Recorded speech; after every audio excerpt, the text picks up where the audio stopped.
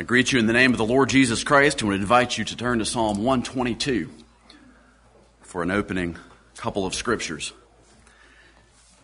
Psalm 122. I won't comment much. I'll read from this psalm and from some other scriptures for some scripture reading this morning. I was glad when they said unto me, let us go into the house of the Lord. Our feet shall stand within thy gates, O Jerusalem.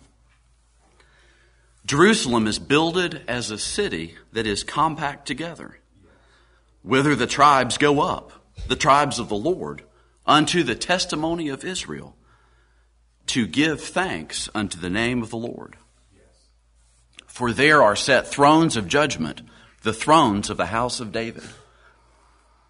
Pray for the peace of Jerusalem. They shall prosper that love thee. Peace be within thy walls, and prosperity within thy palaces. For my brethren and companions' sakes, I will now say, peace be within thee. Because of the house of the Lord our God, I will seek thy good. Amen. As we approach this morning, and I'll have some other passages of Scripture to read in just a second, as we approach this morning, I want to lay a foundation for our purpose. That is the purpose of the church. God has appointed these stones that are here today to build up a church, a temple, a holy habitation of the Lord through the Spirit. Amen. The Lord seeks and looks for these people and these stones that are gathered here today. Our brother Jonathan and sister Sherry are in St. Louis this morning. And part of the theme that he hopes to present to them this weekend is the purpose of the body of the Lord, the purpose of the church. So I thought it good that we might remind ourselves as we start out this morning the reason that we're here. This psalm tells us that we're like a city, compact together. One of the reasons we exist is to give thanks to the name of the Lord. And that's why we're here. It's a good thing and it's a glad thing to go into the house of the Lord. I'll read a couple of verses from 1 Corinthians 12, which is the great explanation of the body, the members of Christ. But now hath God set the members, every one of them, in the body, as it hath pleased him. Verse 25, there should be no schism in the body, but that the members should have the same care one for another. Ephesians 4:16, from whom the whole body, fitly joined together and compacted, sounds like Psalm 122, compacted by that which every joint supplieth, according to the effectual working in the measure of every part, maketh increase of the body unto the edifying of itself in love. So we see from that passage that every joint has something to supply this body. And it's necessary that you, as a joint in this body, supply that which God has asked you to supply to this part. We're told that the effectual working of every member maketh increase of the body unto the edifying of itself. So that is another purpose of us meeting here together, is to edify ourselves and to build each other up and make increase in love. I read a verse from 1 Peter 2. Ye also, as lively stones, are built up a spiritual house and holy priesthood to offer up spiritual sacrifices acceptable to God by Jesus Christ. That's a purpose that we exist. Some verbs from Hebrews 10, finally.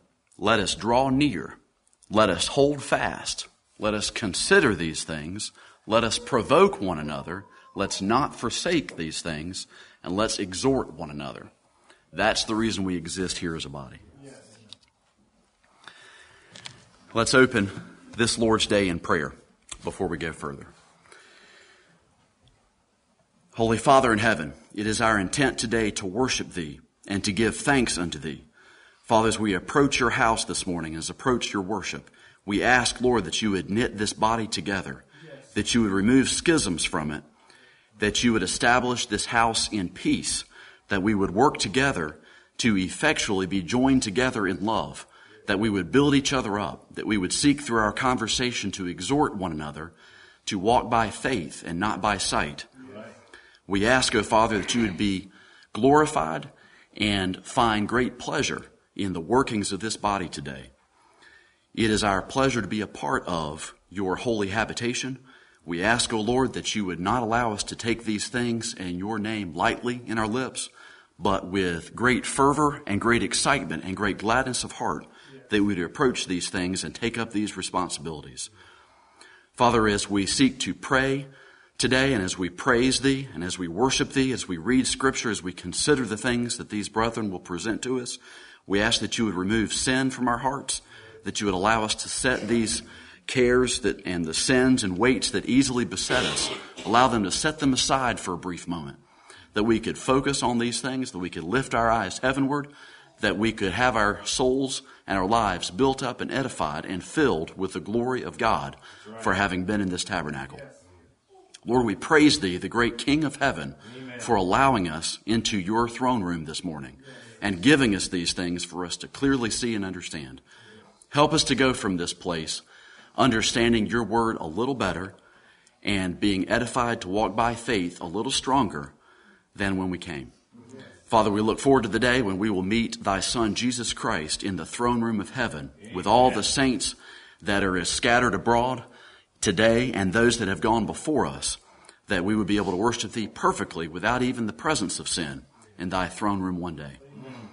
Lord, we make this prayer by faith and ask that you would establish these words that are spoken today and remove from them error and establish your word in the hearts and minds of your saints here today.